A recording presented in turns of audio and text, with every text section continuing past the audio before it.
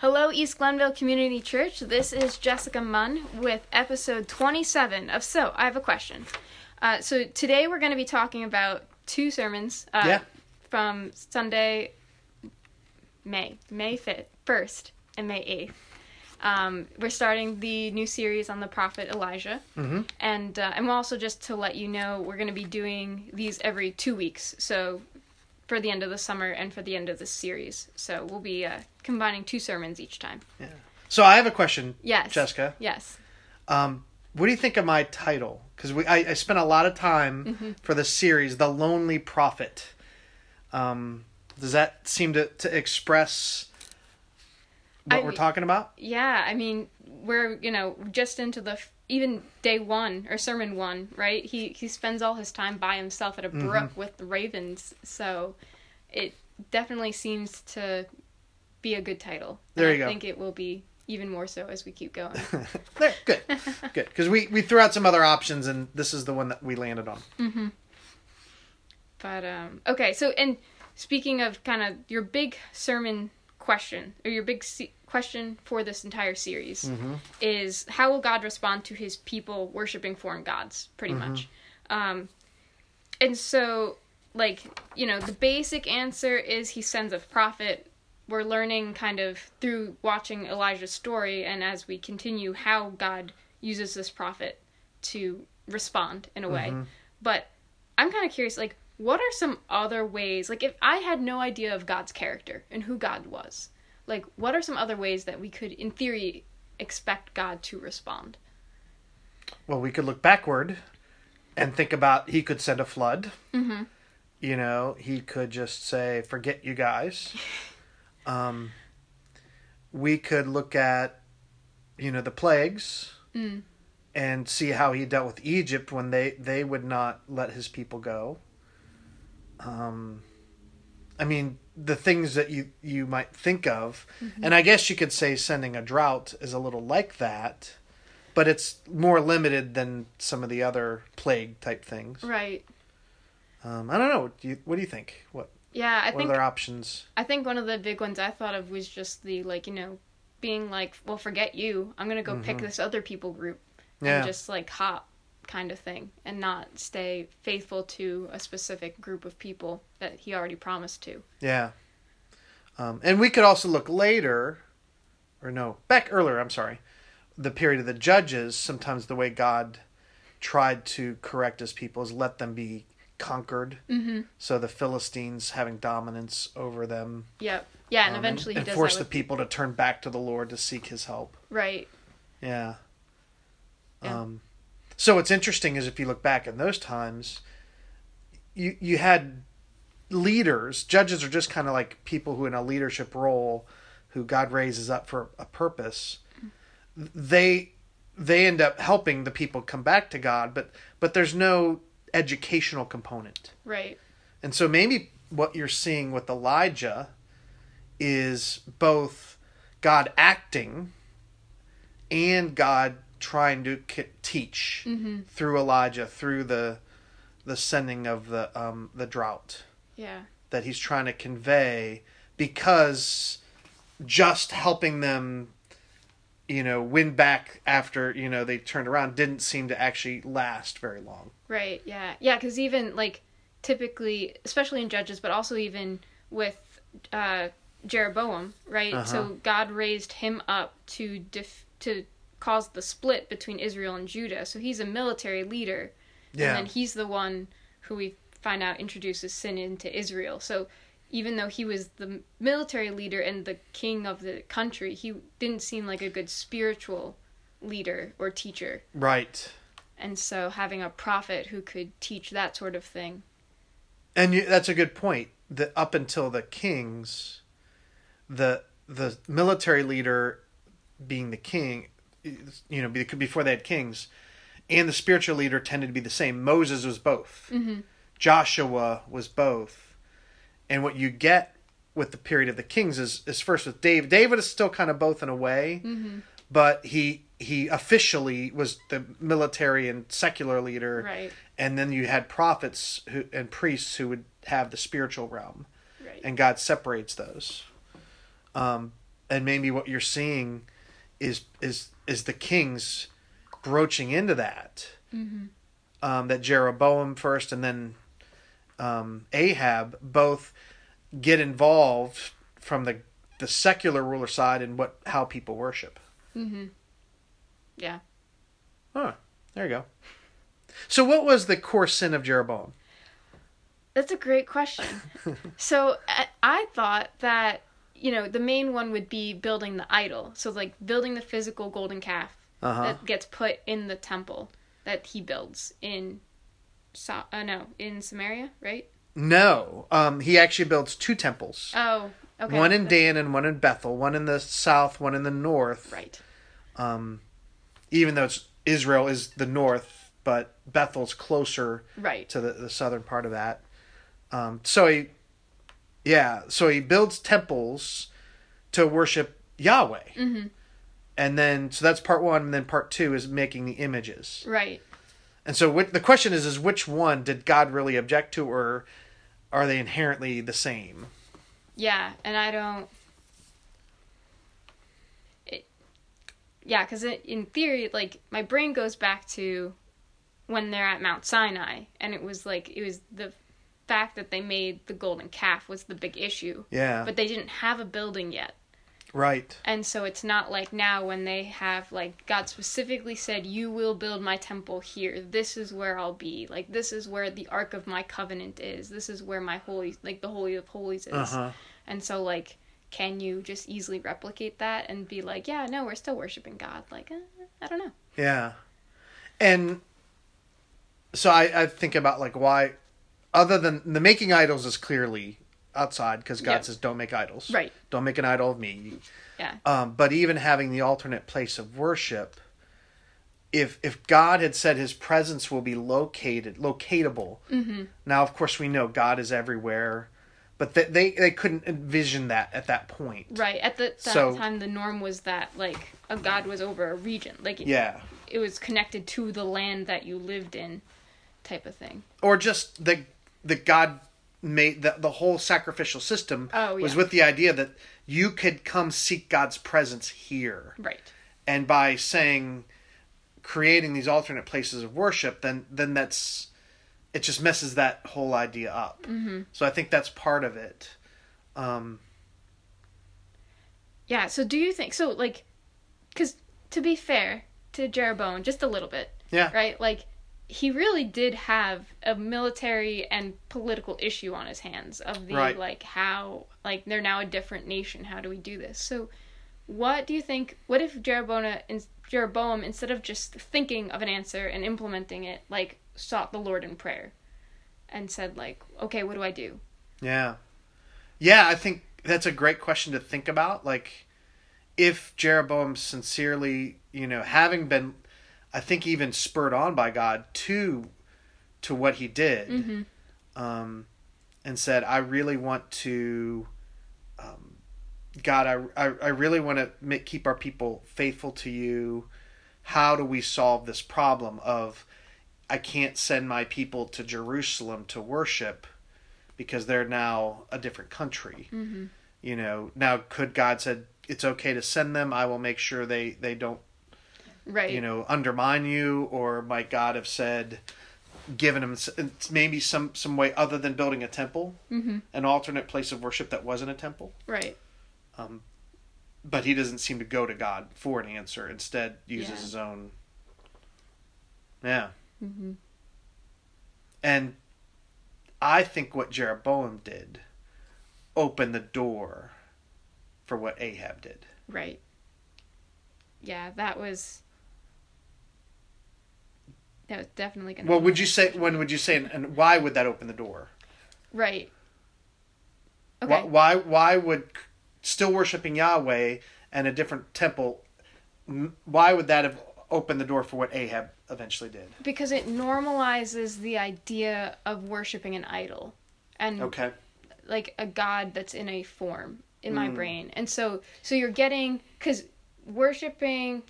everybody else used idols, or like an Asher pole or something, like, a physical object. And so Yahweh was completely different. And so you then put Yahweh on a level that's closer to the neighboring countries. And then, normalize that. And then suddenly the jump of like, well, let's just add one more isn't as drastic. It also sets the precedent that you are able to decide how you will worship, rather than just coming to God as He has, as He is. Yeah. It almost puts you in authority. It does put you in authority of what, rather than submitting to under God's authority. Yeah.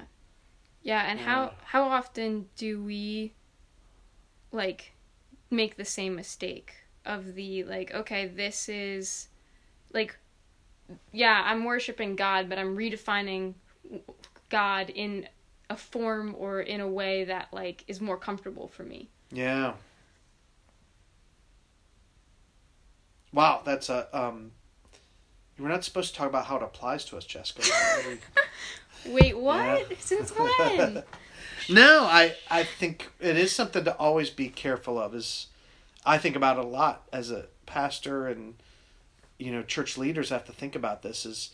Are we, if we're making a change, and we're doing it usually for some good reason, are we just doing this, like because it's more convenient for people, or in a sense, are we still being faithful to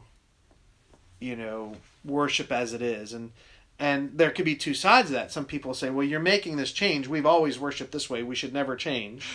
Yep. Which that's not biblical either. Right. And then there's others who say, we could do whatever we want. We don't have to live by any old rules. Well, that's not right either. Mm-hmm.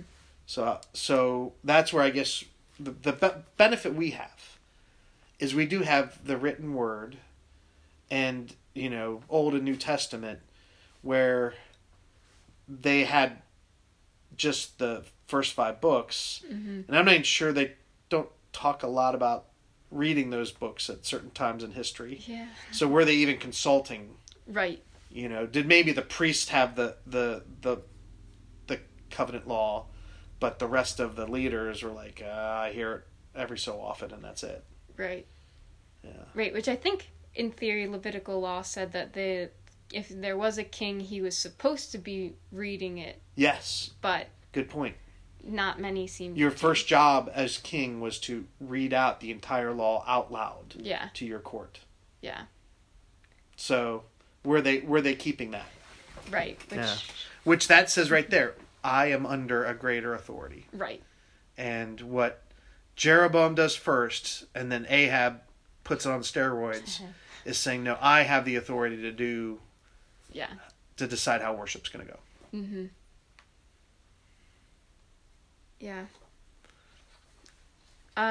So what do you think it would have potentially been like to stay faithful in true worship to Yahweh if you were in the northern country, like in Israel at the time? Like, would it have just been impossible? Or? Well, our next passage, we find out there's other prophets. Mm. So you seek the Lord, but you don't go to these false temples. So you seek the Lord directly. You seek a word from God. Mm-hmm. Maybe it doesn't talk about studying the Bible. Like I said, I don't know if that would have been generally available to everyone. Probably not. Yeah. But you maybe have learned what you're supposed to learn, and you hold on to those truths. Later, this will be much later, it'll talk about companies of prophets, which I think of, it's almost like schools, people who are learning together how to stay faithful to Yahweh. Yeah. Yeah. So that's why I guess the only thing I could picture. Do you have any? Well, I was just trying to think of like if you did try to go and do the festivals like at the temple, like would you be considered a traitor? That was what I was trying to think through. Could you go almost kind of low key? Right. Could you kind of sneak in and sneak out type of thing, or would you get stopped at both borders? Right. Would the people in Judah prohibited you from coming to celebrate Passover? Yeah. I think that probably depends on which two kings were in power and if they were buddies or not, because... Yeah, how tense were things right then? Right, yeah. I mean, just to get realistic, like Ukraine and Russia were co-religionists, right? Their churches were very much intermingled, at times past. Yeah. And now, of course, things are different. Yeah. So, there definitely were times when Israel and Judah's war got hot. Yes. There were other times where it was probably more of a Cold War. Mm-hmm.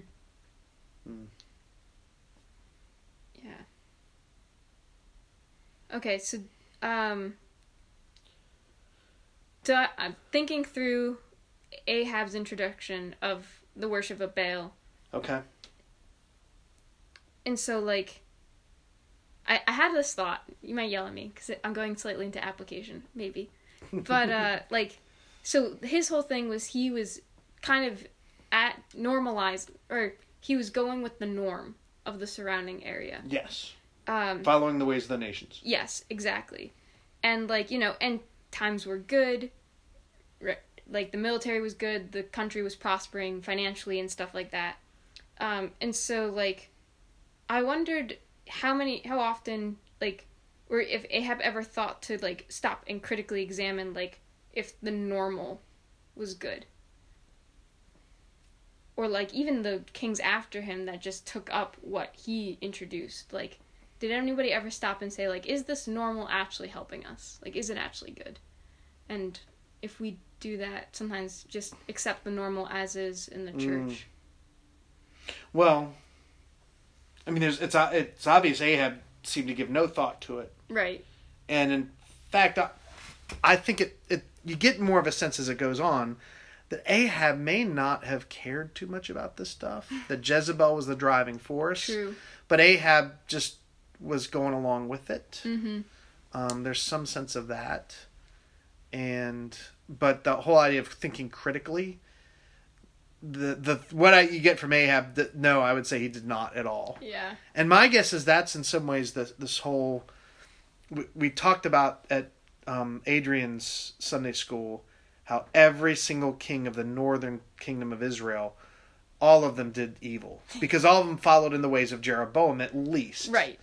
None of them gave thought to, do we need to rethink this? Mm-hmm. And so what about us in the church?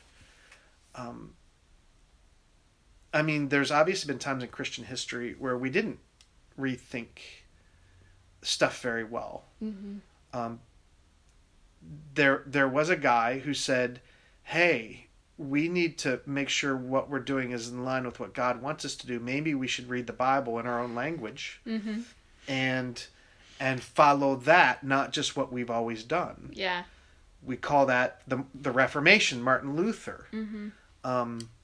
And ever since then, I mean, I think that's the glory of the Reformation is at least the idea is that we're always thinking and re-saying is what we're doing in line with God's Word. And yet we still can easily get it wrong. Mm-hmm. I mean, obviously the Southern Christians in the 1800s, some of them used the Bible to justify not just slavery, but savageness towards their slaves. And I think even Martin Luther, he went off the rails about the Jewish people at one point in time. Yeah. But I think, it's hard to completely figure out where your culture is wrong on every issue. Yeah. And so, I don't know, does that help at all? No, I think that's I like where you landed. Because I think that, it is hard to tell. Mm-hmm. And a lot of because it's hard to tell, a lot of times you get people who will say different things. So you'll have some who will be like, this needs to be completely gone. And others who are like, no, that's okay. We can, with some guardrails, we could incorporate those sorts of things. Right.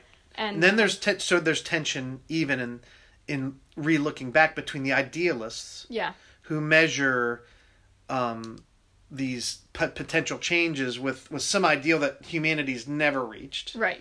Versus, you could say, the realists or maybe even the conservatives who would say, we're still doing better than we've done in the past, and there's reasons to be cautious about too much rethinking in one generation. Yeah.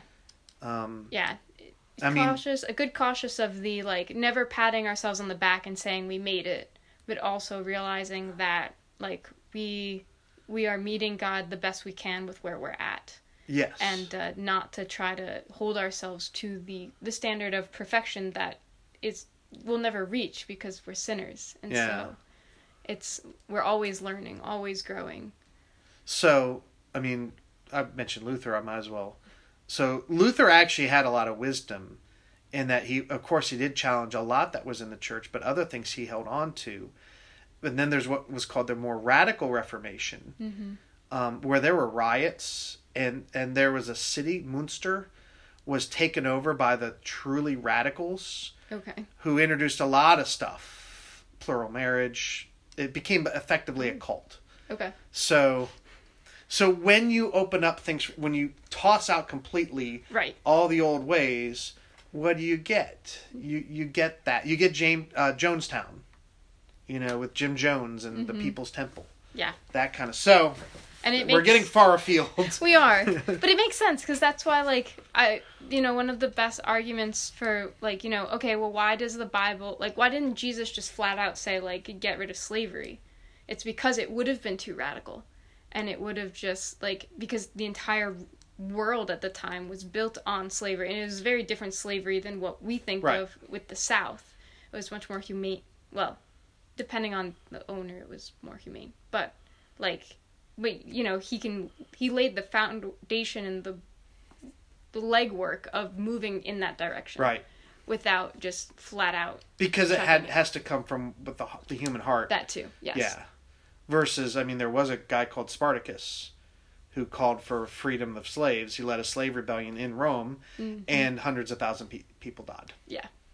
And mostly by crucifixion. So. Fun. Yeah, exactly. So good question. This is fun. You're thinking. We're thinking kind of like deeper level stuff, and that's fun to do. In my mind.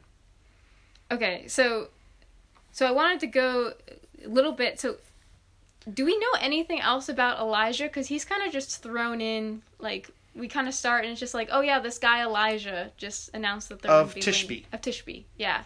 And my little map shows Tishbe in the east of the Jordan. Mm-hmm. So he's not near the things of power. I don't think there's anything previous to that that we can look at. You get to know him better as you go through his story. Right. But biographical details don't come up. You get to know his personality. Right. Yeah, because it's not like the other prophets where it's like a lot of them have the first time that God speaks to them, or like when they become quote unquote a prophet. Whereas Elijah, we're just introduced as no, he was one. Yes. Right. We do not have the call of Elijah the prophet. Yeah. Yeah. Okay. Okay, so then we move on. So Elijah calls down the famine. Uh-huh. So I like how you specifically mentioned that the famine wasn't technically really necessarily punishment. It was more of really a wake-up call. So my question is, would God have been justified if he used it more as a punishment versus just an attention grabber? The correct theological answer is yes, of course. Mm-hmm. God is justified in all he does, and we don't deserve rain for our crops. Mm-hmm. But we have Jesus is the Father is good and sends rain and sun upon the righteous and the unrighteous. Mm-hmm. So God has set a pattern of goodness. So he would have been justified in doing that because he's God. But I think it makes more sense to me when you see it as a teaching moment. Mm-hmm. Like, why should I send rain when you're calling out to Baal for rain and not me? Mm-hmm. So, if he would have given them rain, it would have some other god would have got credit. Right. So he had to do something like that. Yeah. Yeah. It seems it's a like, God isn't necessarily punishing them just because he can or because he delights in it. Right. He's really trying to be strategic and say, like, how can I teach them? Yes. And, have them deal with the consequences, technically, of their own mistakes of praying to the wrong God. But, yeah. And this is kind of a related, if it was punishment, it would make a lot more sense that it would seem even odder that God, has this drought affect both the righteous and the unrighteous. But instead, it happens to both of them. Yeah. Yeah, just as God does good to the righteous and the unrighteous when it's the other side, the consequences fall upon both. Yeah, do you have a reason as to potentially why God did it that way this time, at least? Because, in the Exodus story, all of the plagues only hit the Egyptians. And so, in theory, God easily could have, there one spot of rain falls. Yeah. And I'd have to go back. I was thinking some of them, in a sense, fall on, in general, but God gives special dispensation to, it would by nature fall on the Israelites, but God has to act to protect them from it. Yeah, that's certainly the last one. Right. God has to act and give them a way to be protected from the death of the firstborn. Right. Other ones, I know it does say, I will make it so that it doesn't fall on your land. But you're right, for the most part, those are experienced by the Egyptians. But the situation is different there because the Israelites are not worshiping the Egyptian gods. So it wouldn't make sense for them to... But then I guess you could say there are probably some staying faithful to Yahweh. Right. But they're also separated in land. I think there, again, it was educational. God was showing that he was the one. And by making a distinction, that's actually part of the demonstration. Where if it wasn't separated, they wouldn't know God was involved. Yeah. So God had to protect his people to demonstrate his people are under his protection. Yeah, I guess that makes sense. And and because I could see too, especially if if God did split it, so only the Joe Schmo down the street is the only guy properly worshiping Yahweh, and his house gets rain. I might have an incorrect motive of worshiping the way he does. Okay. Just so that I get rain. Yeah. Kind of like the people who follow Jesus just for bread, not actually for his teaching. Yeah. And so I could see, God trying to prevent that, or even though, sometimes the best way that you can show how a Christian, the best way we can show as Christians that we're different than everyone else is by going through the same experience as them, but living it differently. With a different heart and attitude involved. Yeah. Yeah. Yeah, I think in general, Christians will face the same hardships as everyone else in life.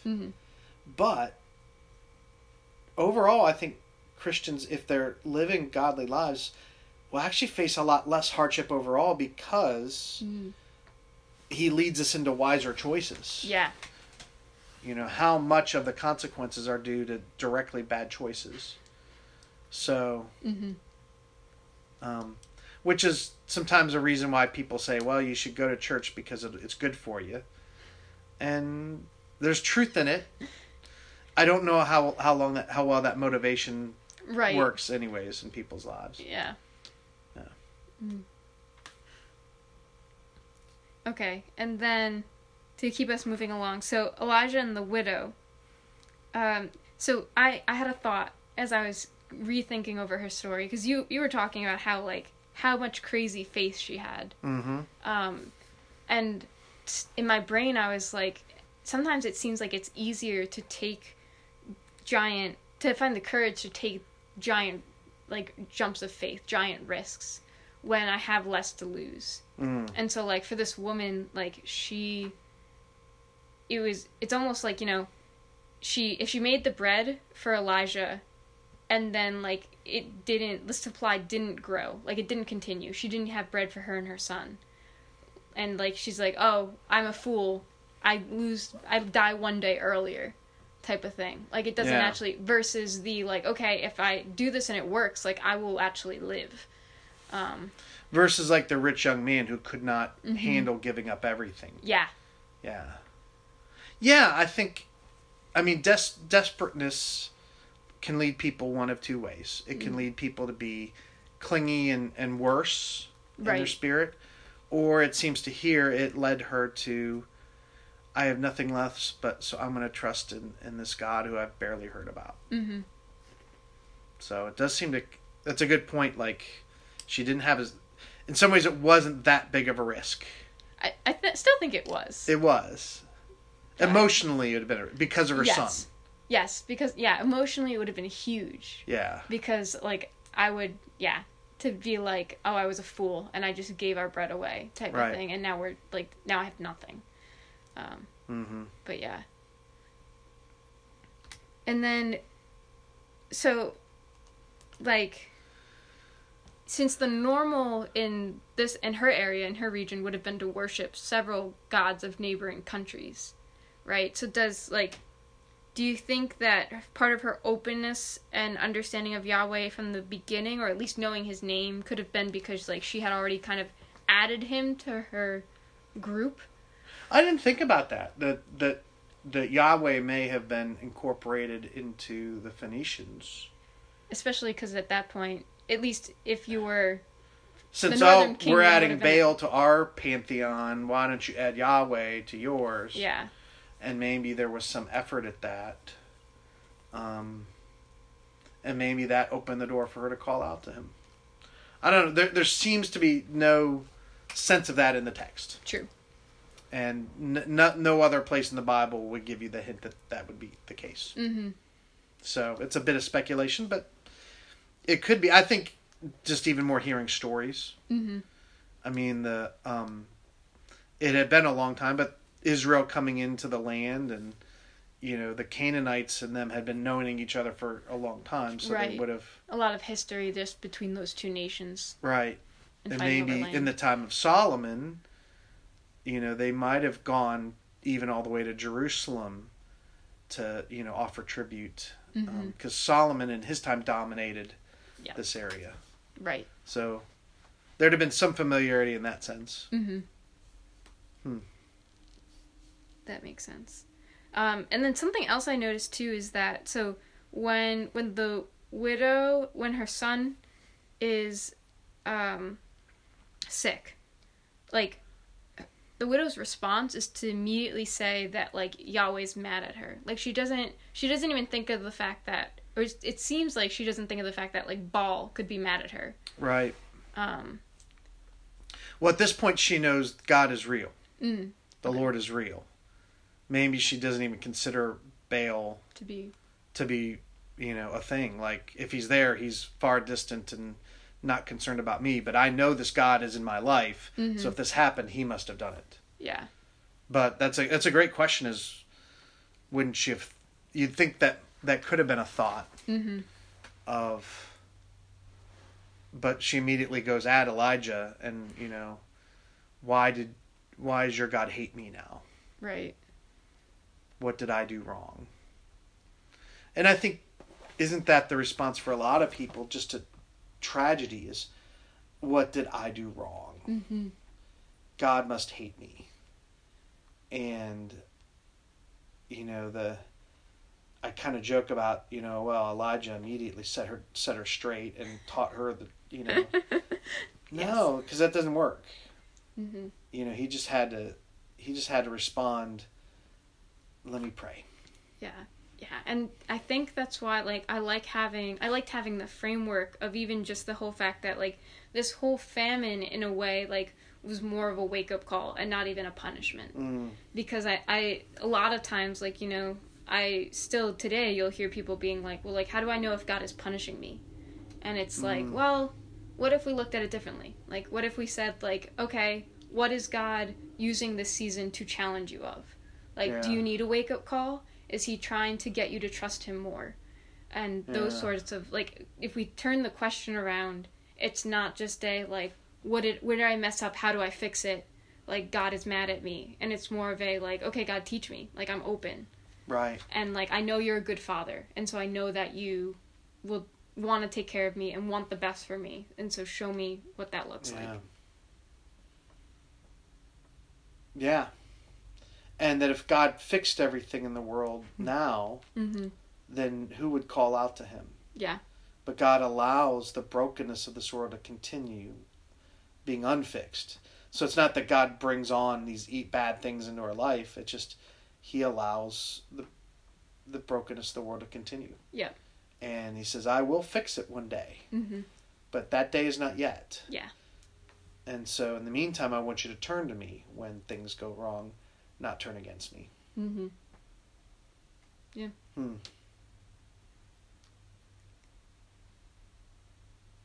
And moreover, he wants to respond through his people. Right. Which is why he put Elijah right there. He was on the spot. He was God's man. Yeah. Right there. And so Elijah knew enough. I can pray. God can do it. This is not beyond him.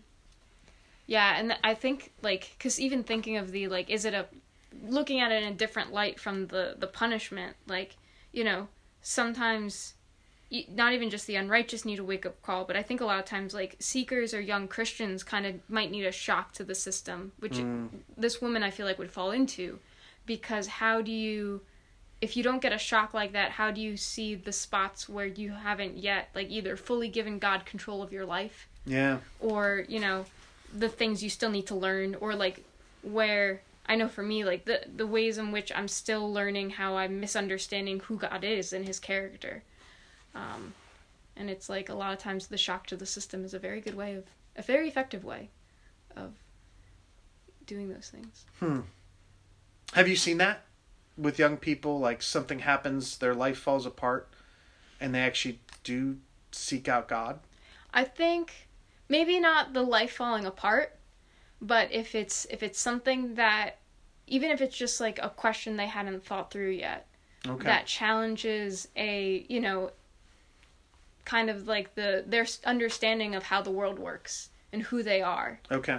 And then suddenly, like, I have to, like, okay, well, wait, like, you just, like, I thought this is who I was, and you just completely, like, this is no longer can define me, so who am I? Who do you say I am? Like, oh, I didn't realize that I was still letting myself define myself. Like, God, now you can define me. Something like that. I find people tend to be pretty good at rationalizing things, and so I don't know. I think I believe you're right, but I'm trying to think of examples, and I'm having trouble. Fair. But I don't know. I guess when I think of testimonies I've heard more in general, like, this was going on in my life, and I knew I needed to make a change, or I knew I needed. They were spiritually open for some practical reason. Yeah. So yeah, I think that is right. Yeah. Yeah. Okay. Not always, but not always. Yeah. And so okay, can we talk about Elijah's healing of the boy? Yeah. Quickly. So, like, you had mentioned in your sermon that there's a good chance that Elijah didn't even know if his prayers would work. Like, yeah. And so, like, you know, has anybody done that before? I don't know. So, why, like, in my brain, what I would have done is I would have probably done it once. Like, I would have just prayed once, like, stretched myself out over the boy once and said, like, okay, God, like, I asked. Right. But Elijah does it 3 times. And I'm wondering why. I'm trying to think of precedent. Like, seriously, you put a new thought in my head is Elijah. I don't think I had any precedent of God bringing back the dead. I don't think so. In the period of Judges, even with Moses. So, you know, maybe as far as we knew, this was the first time that God resuscitated. Mm-hmm. And it's not a resurrection. A resurrection is a completely different thing where you're raised to life and you never die again. Right. It is still being raised. But yeah, What led 3? I don't think he would he have done it a 4th? I mean, there is kind of the magic 3-time number. Mm-hmm. You know, yeah. Yeah, I know eventually when Elijah does pray for rain, it takes 7, times. Which we're not there yet. Does it? I believe so. I believe he has... Well, I'm thinking of call down fire on the sacrifice. Yeah, no, that's once. Okay. It's he sends a servant to go look. To go look 7 times, which means he stops praying 7 times. Okay. And so I'm like, was God just no, keep asking until I do it?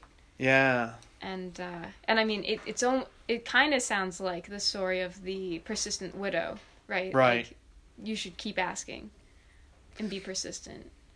But I have seen that. I mean, actually, there was a not too long ago story, a worship leader whose child had died. Mm-hmm. And for days afterwards, they kept praying for resurrection. Yeah, and that's... And you familiar with that story as well? No, but I... Yeah. So this was in the last year or so. And it's like at some point you had to accept that he wasn't going to answer. Yeah. Yeah. So, yeah. Yeah, I don't know how to determine when you keep going and when to... Right. But 3 sounds like a good minimum. It does. Yeah. And there's other things I've been praying for years. Mm-hmm.